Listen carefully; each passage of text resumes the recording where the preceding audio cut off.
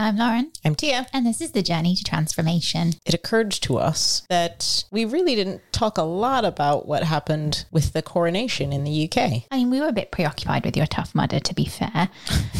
Super important. I mean, congrats. For those of you who haven't heard, I did a Tough Mudder, 15K. Yeah. Do you want to spend 20 minutes? I can just debrief that again. Moving on. I think the coronation took over a lot of people's discussions over the weekend, but from two perspectives, right? One from celebrating the royal family and having a real celebration. And then the other side of that coin was annihilation. Well, the protests. I think there's some really important things to unpack there and discuss a bit more. It does feel a shocking omission that we didn't talk more about this. Yeah. But we're correcting it, listeners, so shut the fuck up and listen. Indeed. And I think it's really important to reflect on how this has kind of escalated and how the conversation has also continued. You know, the coronation happened, which was like this massive show of wealth, of opulence, of pomp, of like just unbelievable amounts of fanciness. Define pomp. Yeah. I don't know. When I think of the word pomp, I just think of a lot of like poshness. Okay. We might need to look up that definition. All right. The drones were cool. When was that on the I don't know. concert? I just saw a recap of it yesterday or something. It was drones that were making shapes together, like 2,000 drones or something. That's so cool. They did that at cool. New Year's as well. It's so cool. Yeah. And for the NHS, they did like a big one for the NHS. Cool. Was it somebody coughing in their face and then screaming at them because they don't want to put their mask on? No. Was that it? I love how suddenly we love the NHS when actually a lot of you fuckers were dickheads to them when they were like, please put your mask on. Yeah. So but anyways, true, whatever. True. Revisionist history. Cool. So I watched the coronation and I watched it because I was just curious. You don't have to justify why you watched it. Well, I want to. Monarchist.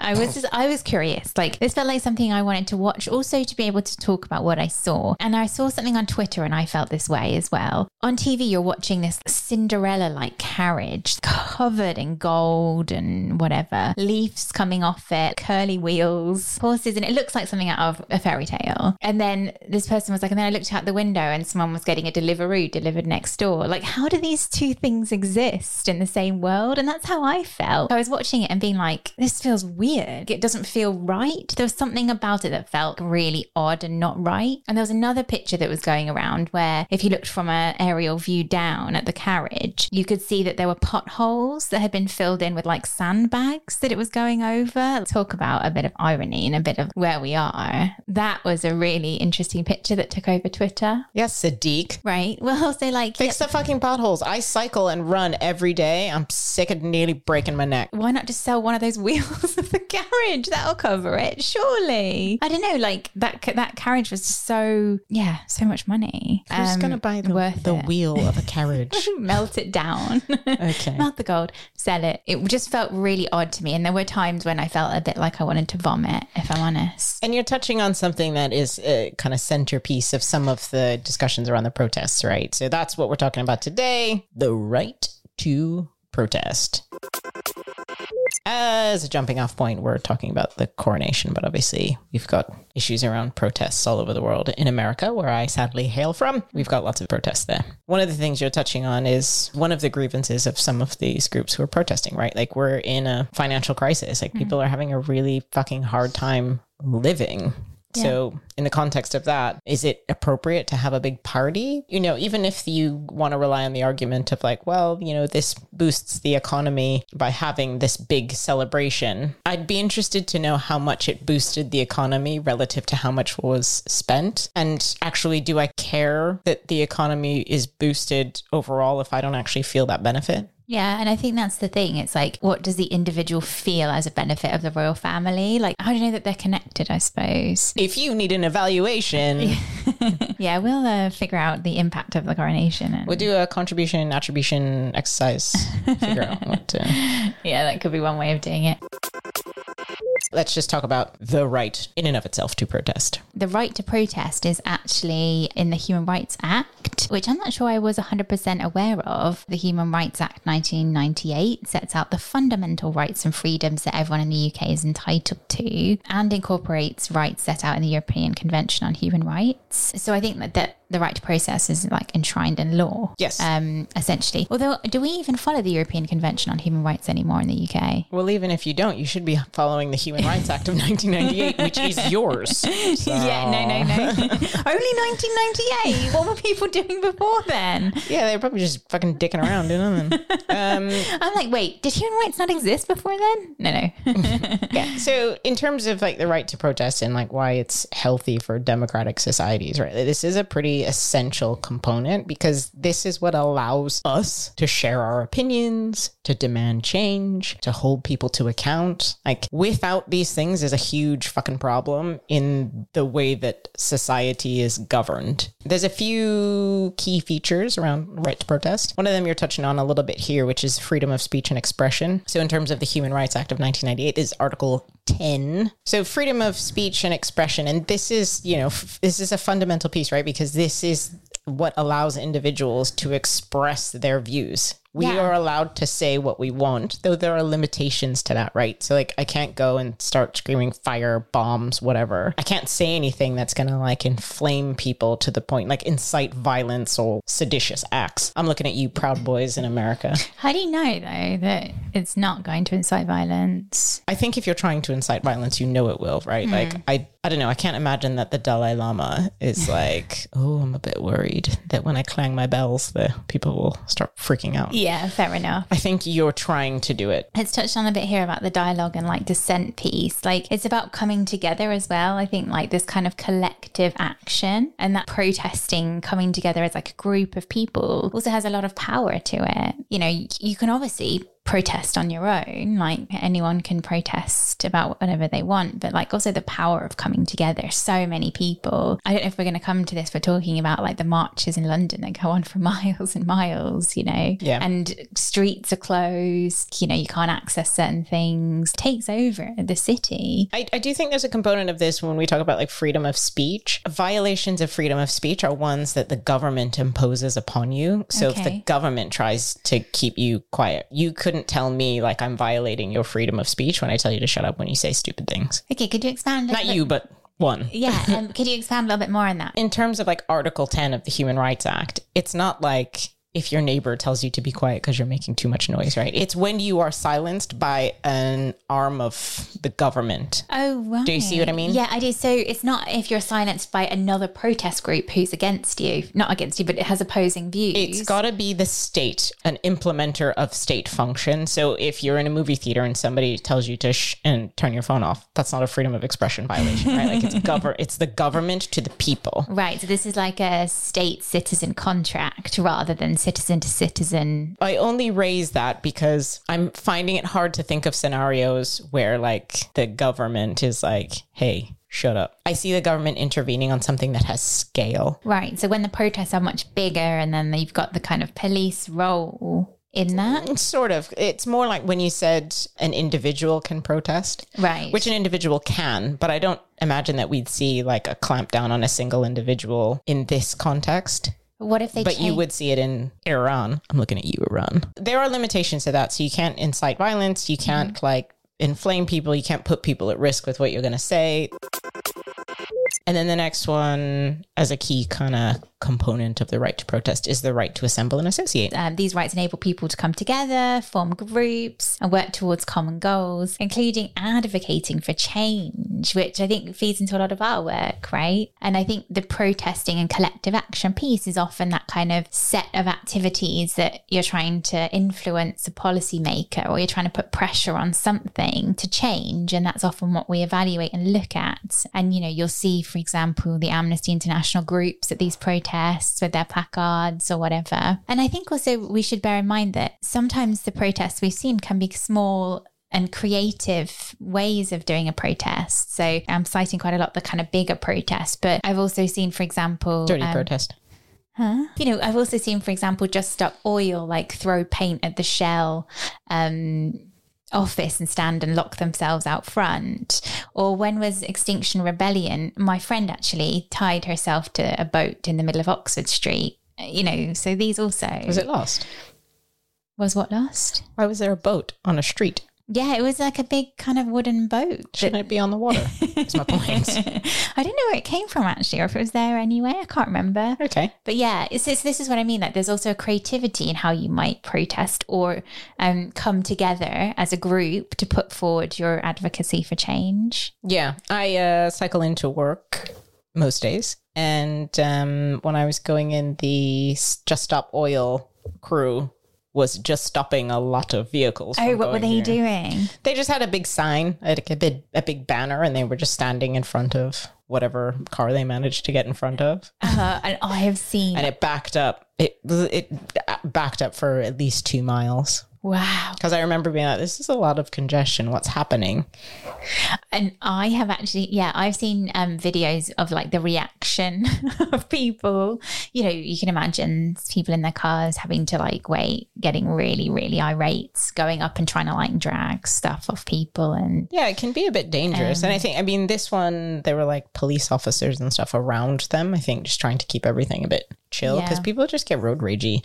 In spite of the fact that British people on the whole will like proclaim how good they are at standing in lines. Like you guys are fucking terrible when it comes to traffic. Yeah, and impatient. Yeah, so I don't understand why you can stand in a line, but you can't sit in your car in a line. Like you don't have adaptable skill sets. Yeah, it's true. That's funny. I don't know if this is classified as a protest. Greenpeace did one where Rishi Sunak got like a new system in for his pool, or he got a new pool built in his backyard or something to that effect. Right. A heater, I think. Greenpeace did a video where they invited lots of people to go to his house, and like everyone was dressed up in like beach wear and swimwear and had like lilos or whatever, and like queued up outside his house in protest to this. I just thought it was quite clever. I don't understand British life. You could never get that close to Joe Biden's house. You know, because you did send me the video and they were literally right out front. Like, I just cannot imagine you'd ever be able to get that close to Joe Biden's house. I also think like Rishi Sunak is a billionaire, so he's probably got too many houses for the British version of the Secret Service to like watch out for. So yeah, I think you're right.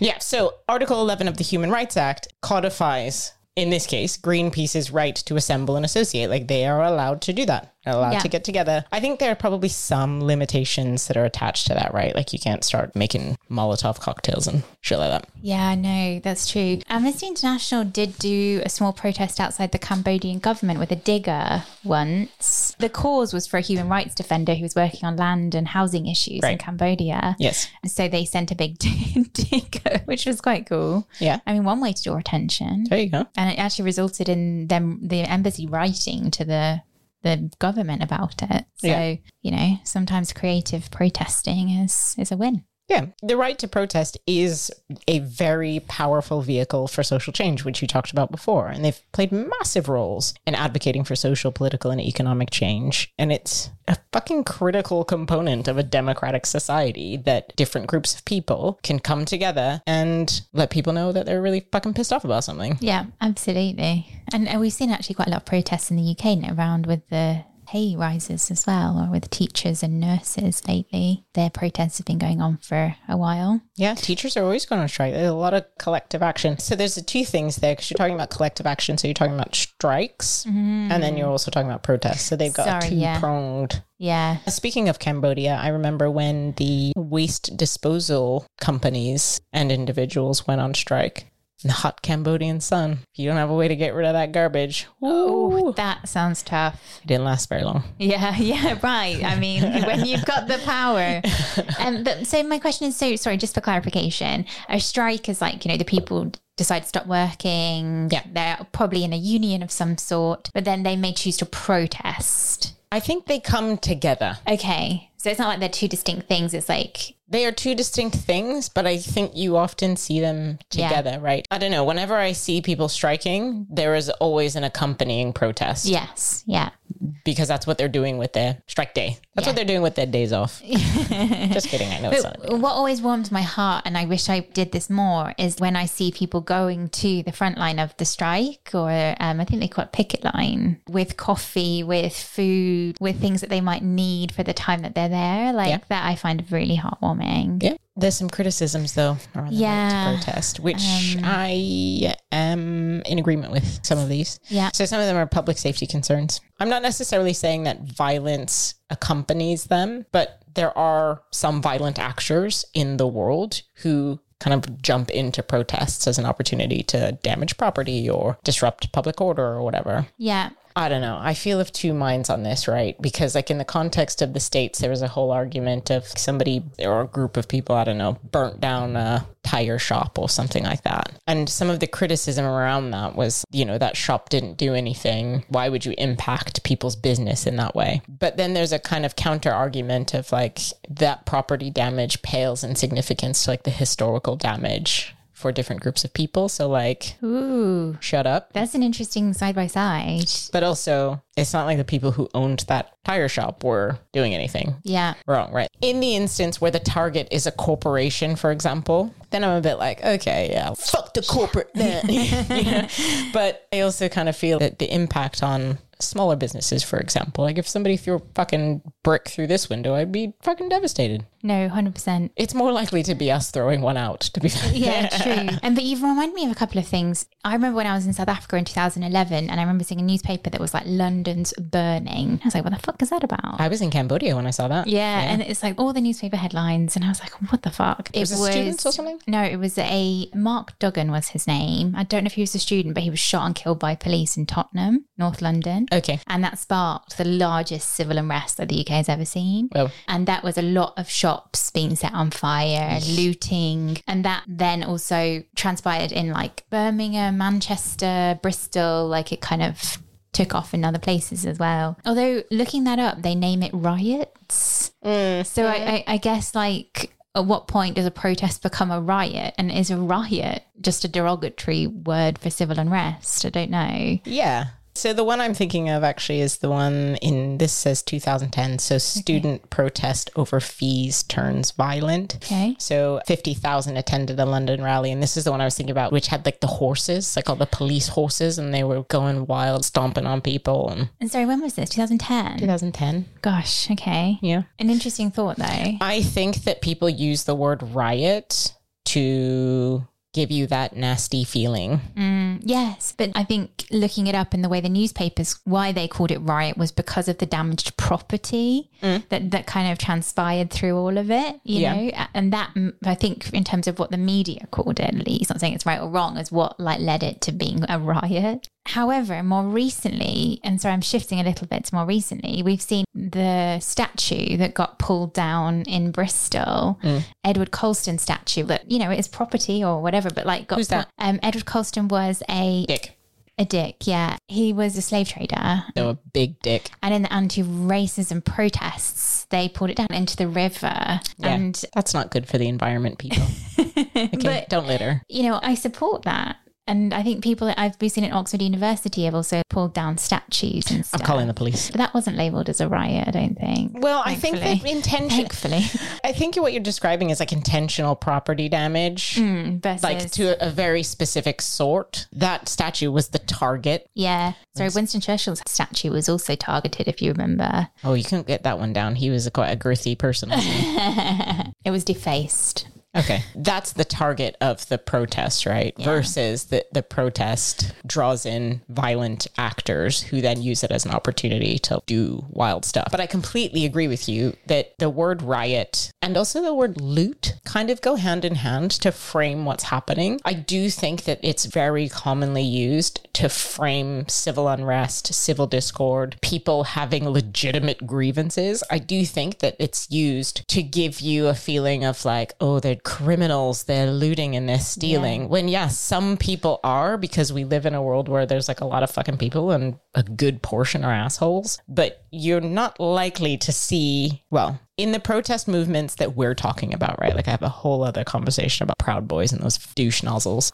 All of these movements that are about drawing attention to groups that need more support because of historical marginalization and abuse. Those aren't the people who are like kicking doors in and like taking people's VCRs.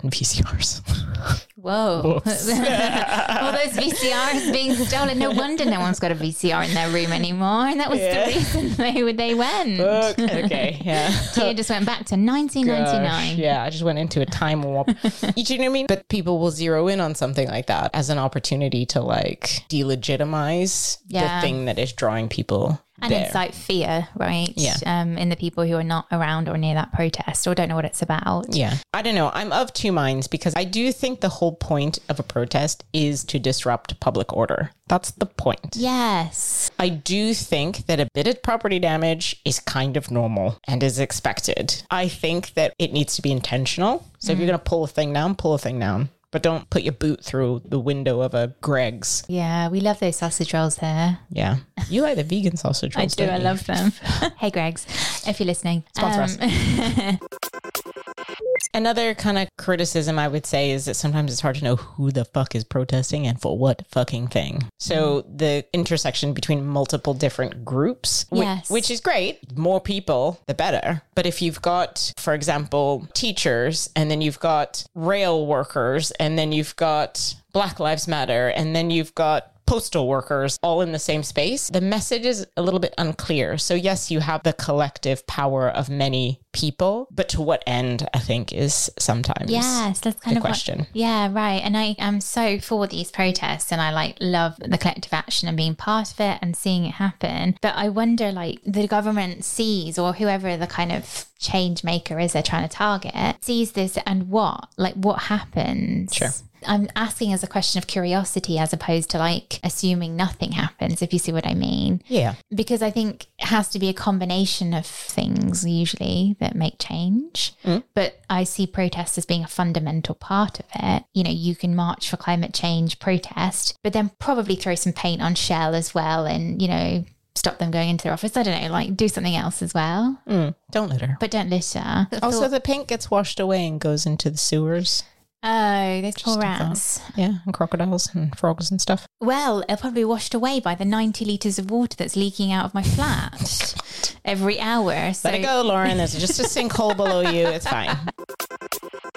I have a question also about the different cultures around protests. So in the UK, like I've seen less violence, at least in the media, than I have in France, for example. And I don't want to make a stereotype, but I've seen, especially more recently, in their retirement age protests. So Macron put the retirement age up and everyone, you know, people protested and people were setting fire to restaurants. Old people. No. They were like, we got to work 6 more years, you motherfucker. Lots of violence. More violent there than here, or? Well, I think it's also the police response as well. The tear gas and in France. And the water cannons. Yeah. I think that there's a more escalation. Like I don't see... That's like America and the civil rights movement. That's fucking... Yeah, I don't see tear gas in the UK as what the police use. So in my Tough Mudder, there was an obstacle called tear gas. And you had to go through you had to crawl through this room. It was just Tiger Bomb. Oh, but what about your eyes? Yeah, it burned. It was like aerosolized Tiger Bomb or like deep heat. Yeah, you know? it burned. Yeah, burned. Fucking hell. Is there like a disclaimer that's like if you have bad eyes or like if you... I suppose you have to do it, do you? You just go around. Yeah, fine. I didn't because I'm fucking jacked. Tear gas is commonly used in France in protests, including in the Yellow Vest protests in 2018 and 2019. And there's a group of people in France called the Yellow Vests because they wear the yellow vests when they protest. So yeah, I guess I'm curious about like how it's like that in France, but not here. Is it because they need different techniques to disperse people because like a lot of their shit is really fucking old and like touristy? There's a lot of architecture that's old and shit. There's this old stuff in London, no? Yeah, but maybe not as much. Maybe it's not as robust. They're just worried about things getting damaged. I don't know.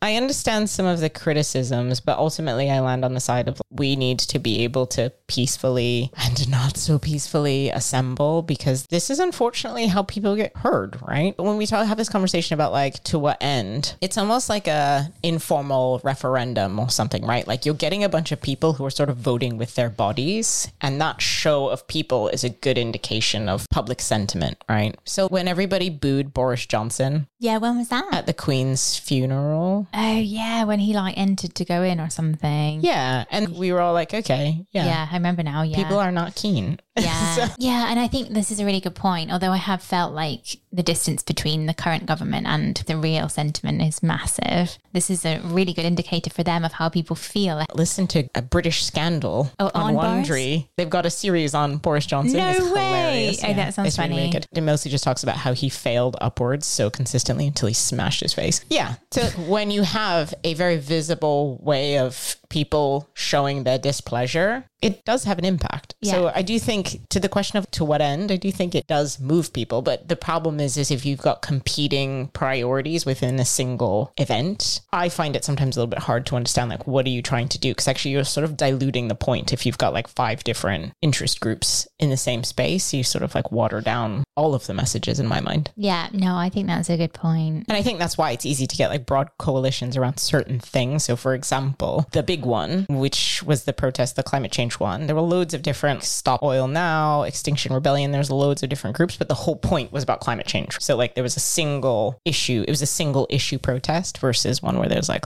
loads. Yeah. Everybody's kind of united around the same basic concepts, even if the approaches, even if their specific areas of focus are a little bit different. Yeah, I think there's like Insulate Britain as well that does kind of protests for blocking roads and stuff. And they even did one like where they blocked the motorway. I don't know if you recall this, but they blocked the motorway for like a couple of weeks and it caused carnage. But that's the point, right? So Yeah, good. absolutely. So King's Coronation chicken protest. King's Coronation chicken. This is kind of the launching off point, right? This whole conversation. And part of why people are pissed off, one is protesting the concept of a monarchy. It's really expensive. What you were talking about before, right? In an economic crisis, do we need to have a party? Like, I'm not convinced we do, to be fair. I have heard some people be like, oh, actually it brings people together regardless of what it's for. But there's still a bit of a guise behind You could have done it on Zoom. Yeah, maybe. You could have done it on Zoom. There was a solidarity piece about bringing people together around a celebration. Everybody's excited, whatever. But it doesn't need to be around one man. No, it doesn't need to be around one individual or one family. That's kind of what this is, like a really fucking rich ass family. And that's what people are kind of pissed off about. There's relevance. There's a non-democratically elected state figurehead. But also, interestingly, the government has the power to call a referendum on the royal family. What does that mean? They can ask the UK public to vote on whether the royal family should exist or not. Are they going to? No way. Okay. Obviously can't speak for Rishi, but... So anyways, ahead of the King's Coronation chicken, the UK government introduced the UK Public Order Act. This was a bill that effectively restricted people's fundamental rights to peaceful protest. This was following last year's protest restriction, which was around the Police Crime and Sentencing in Courts Act in 2022. I don't know if you remember that, but everyone was pretty pissed off about that. I do remember people being pissed. Right. So effectively, all of this stuff in combination creates new, vague, undefined powers for police and government to clamp down on protest. And to your point before, including by a single individual. What? Yeah. So if a single individual is tied to the front of shell, they get taken away. Yeah. What you're describing is called locking on, which we'll talk about in a second. Sorry. There were already kind of powers that existed, right? So before this new public order bill, which happened in the start of May, so like a few days ago. Yeah. Yeah. Oh, that's interesting. Gosh. So this is part of the criticism is because people were pissed because they fast tracked this ahead of the coronation. Oh, I hadn't appreciated the fast timeline here. Sure.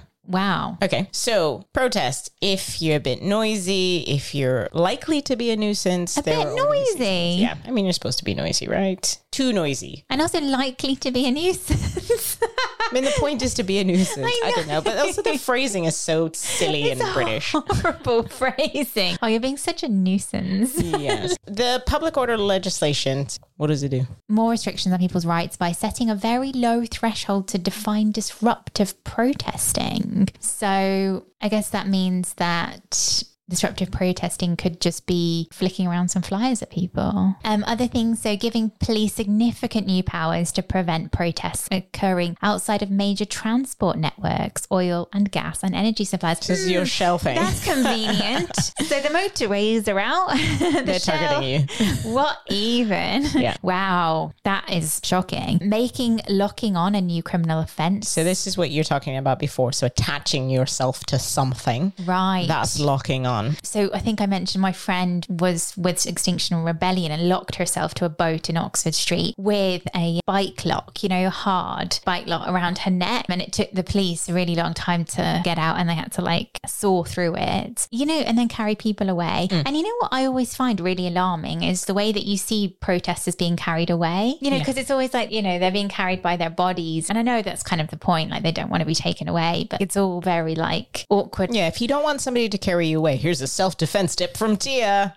Make yourself go limp. It's much harder. Oh, is that what they're doing then? Maybe they're going limp. Yeah. Oh, I see. Yeah. Yeah. You don't try and help people. You just let all your body weight. When I used to teach self-defense to like teenagers, so like 19-year-olds, I used to be like, if somebody's trying to pick you up, just go limp. Oh, that's really good advice. Yeah.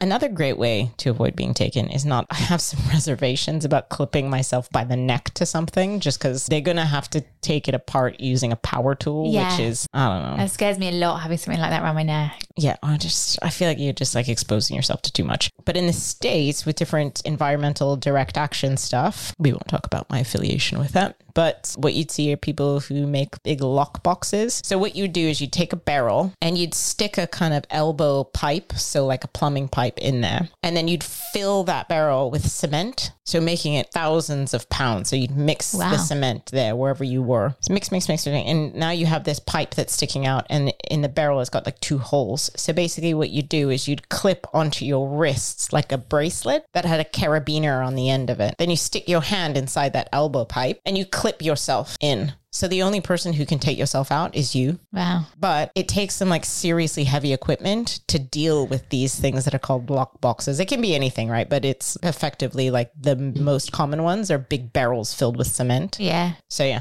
but they do different tactics to try and get you to unclip yourself, right? So I've seen people getting stomped on the face, people putting pepper spray in people's eyes, like all kinds of wild stuff. That's horrible. That's horrendous. Yeah, I mean, we don't want to expose anyone to threat of violence, but just saying, as an alternative to clipping yourself with a bike lock by the neck, just make a big barrel, fill it with cement, and clip yourself in. There you go. Strap in. First. And that was Tia's top tips on how to protest successfully. So, I don't know if successfully. That is one strategy. But I've seen it with others. So you can do the same thing with a single pipe, like not one that bends, but you can do it with other people. So if you wanted to chain yourself to other people, you would do the same thing in a line. So you're clipped to each other. But the only people who can unclip are the hands inside. So no one could unclip it but you. Yeah, that's good. Yeah. And you can't cut into it very easily, right? Because a person's hand is there. Yeah. So it takes a lot of time to cut through them. Wow. So it means you just have to have a real serious conviction when somebody kicks you in the teeth and puts pepper spray in your face, not to unclip yourself. Ooh, yes. You've got to really be committed to the cause in that case. We don't need to talk about how I know all this stuff. So, locking on, new criminal offense, and this is what happened at Coronation Chicken protest, is because the Metropolitan Police thought that the straps that were tying together the protest signs were intended to lock people onto stuff. Okay, so they made an assumption. They saw some tags or something and thought, yeah, they're going to lock on. And then I made the arrest. It's basically like, so look at I've got my dry cleaning here. So there's like a little rubber band holding all of these things together. Yeah. Same with these signs, right? There was something holding the signs together because they were being transported. So if you're transporting like 10 signs, you would tie them together in some fashion. So the people who arrested them thought that these things were being used for this locking on thing. And that's Section 2 of the Public Order Act. Under the suspicion they were planning to lock onto something to disrupt the procession. There you go. That has its own little section. It's because they don't want people like sticking themselves to in a national portrait gallery.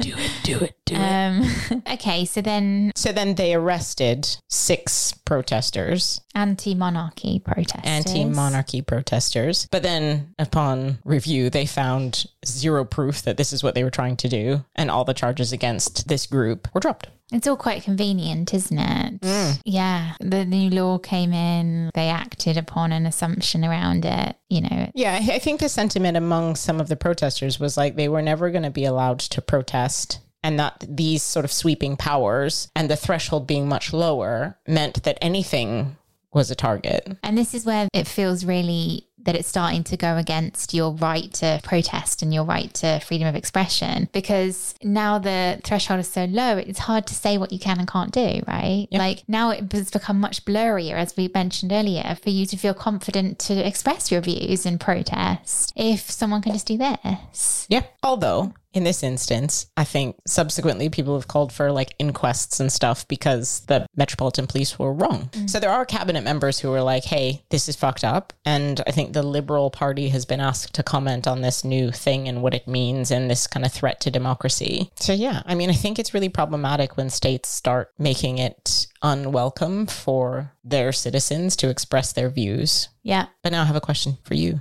Does everyone have the right to protest?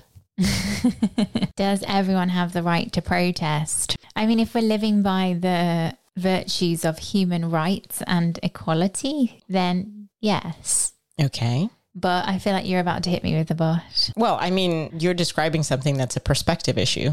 So if I'm a white supremacist who believes in the great replacement theory, then I am protesting what I feel is an existential threat to my existence. And therefore my human right. So my question to you, are white supremacists allowed to protest? Oh, I kind of knew you were going to go here having read this, but are white supremacists, this is challenging because it's like 2 different value streams hit each other. Something that I personally am against and don't believe in. It's like, I don't believe in. I don't 100%. I'm like, I don't believe in you. I don't believe in white supremacy. I mean, like, you know, fundamentally against what they are talking about protesting. Fundamentally, there's the part of me that's like, no. The instinct is like, no. But then there's the other side of me that's like, can I say that if I believe in the right to protest and equality? However, I suppose it would come back to like, is it causing harm? Like, what is it that's being said that, I mean, it's harmful to a group of people. But then I suppose if you're protesting climate change or you're even doing like something about women's rights, men could be like, that's causing harm to us. So I'm now going a bit down a rabbit hole with my thought process, but that's not an easy one. No, it's not an easy one because of the values that you hold. I mean, I guess I would say that I'm not using that with very much precision, right? Because all white people are white supremacists.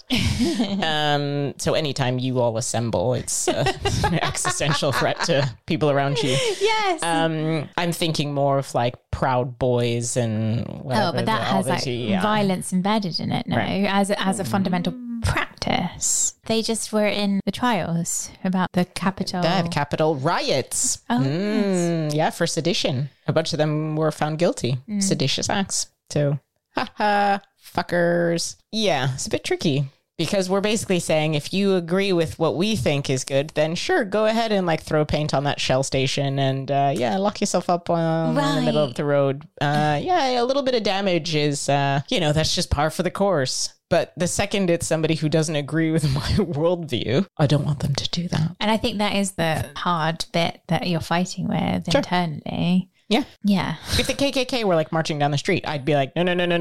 Go back. Go back to where you came from. I mean, how much do you read into what that group has done and caused, like... You're talking about your algorithms now, Lauren, because, people wouldn't want Antifa to be protesting because their algorithms tell them that it's a violent movement. Yeah. Okay, or their algorithms might say that Black Lives Matter is a violent movement. Yeah. Okay. Fair. So I'll take it. You're just taking it because you don't want to be a white supremacist. You're just being agreeable with a brown person. But I mean, preventing radicalization. Radicalization is a perception issue, right? When we think about radical, we think about things that are not the status quo. So anything that is against mainstream order is considered radical. It's different. So you can argue that like a protest with a bunch of vegans would be radical. and that they've got radical views because that's not... I mean, they eat plants. They're living things. That seems pretty radical. Did you see the thing about how plants scream? Yeah, we talked about this. Yeah. Fucking murderers.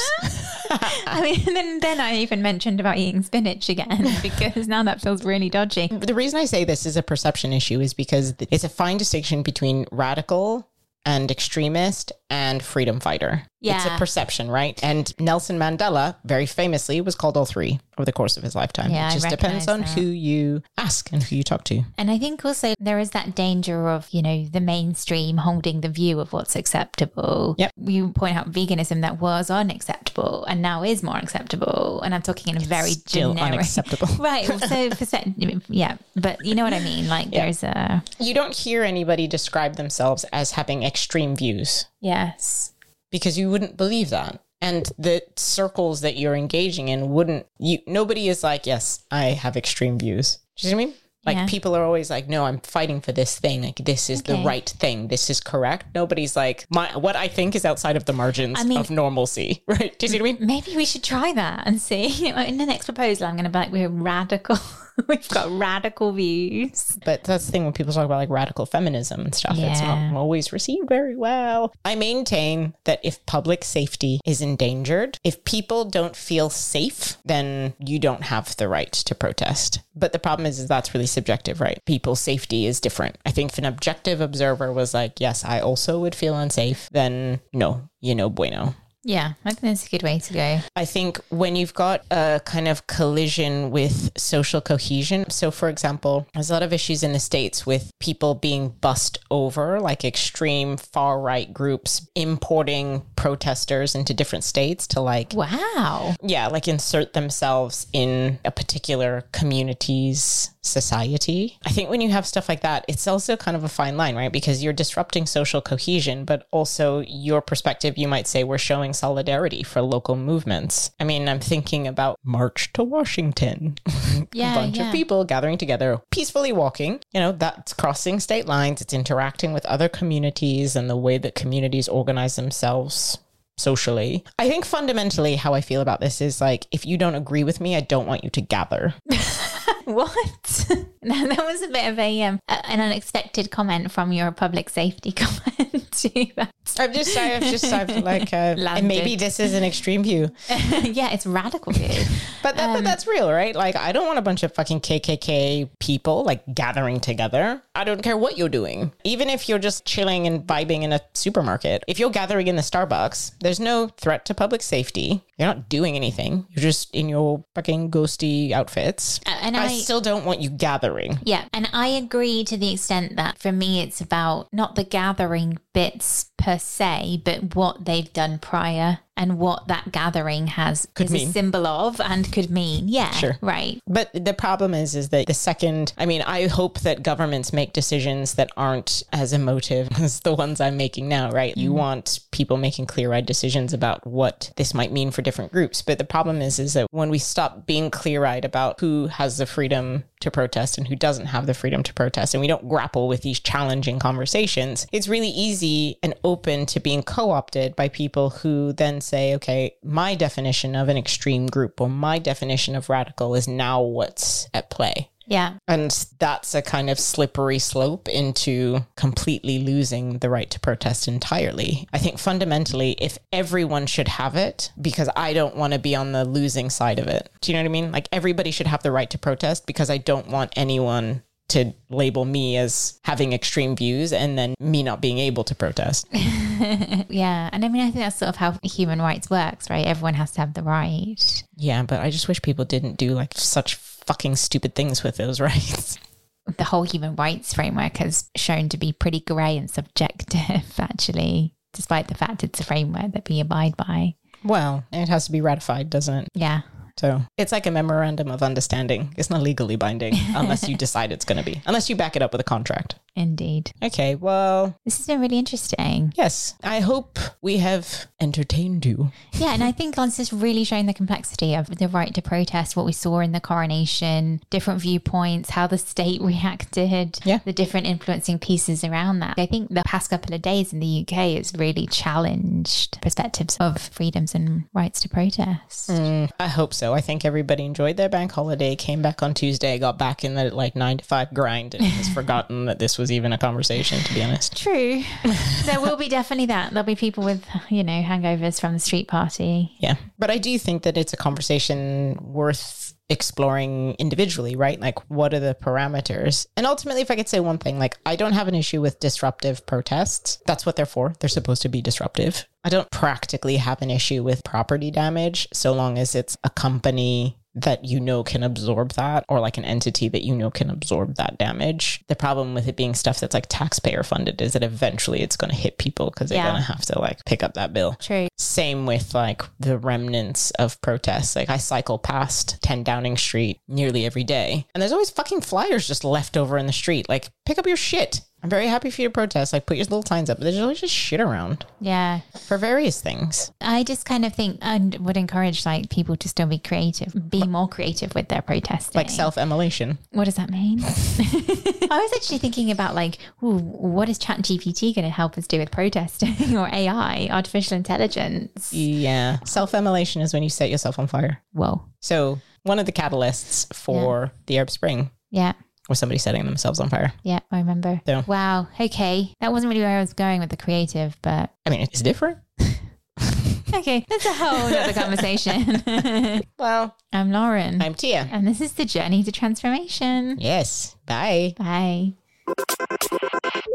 Thank you for listening to this week's episode of Journey to Transformation. Leave us a 5-star rating and a written review wherever you're listening to this podcast. Journey to Transformation is written and edited by us, Tia Rogers and Lauren Burrows. Our music comes from Praz Canal.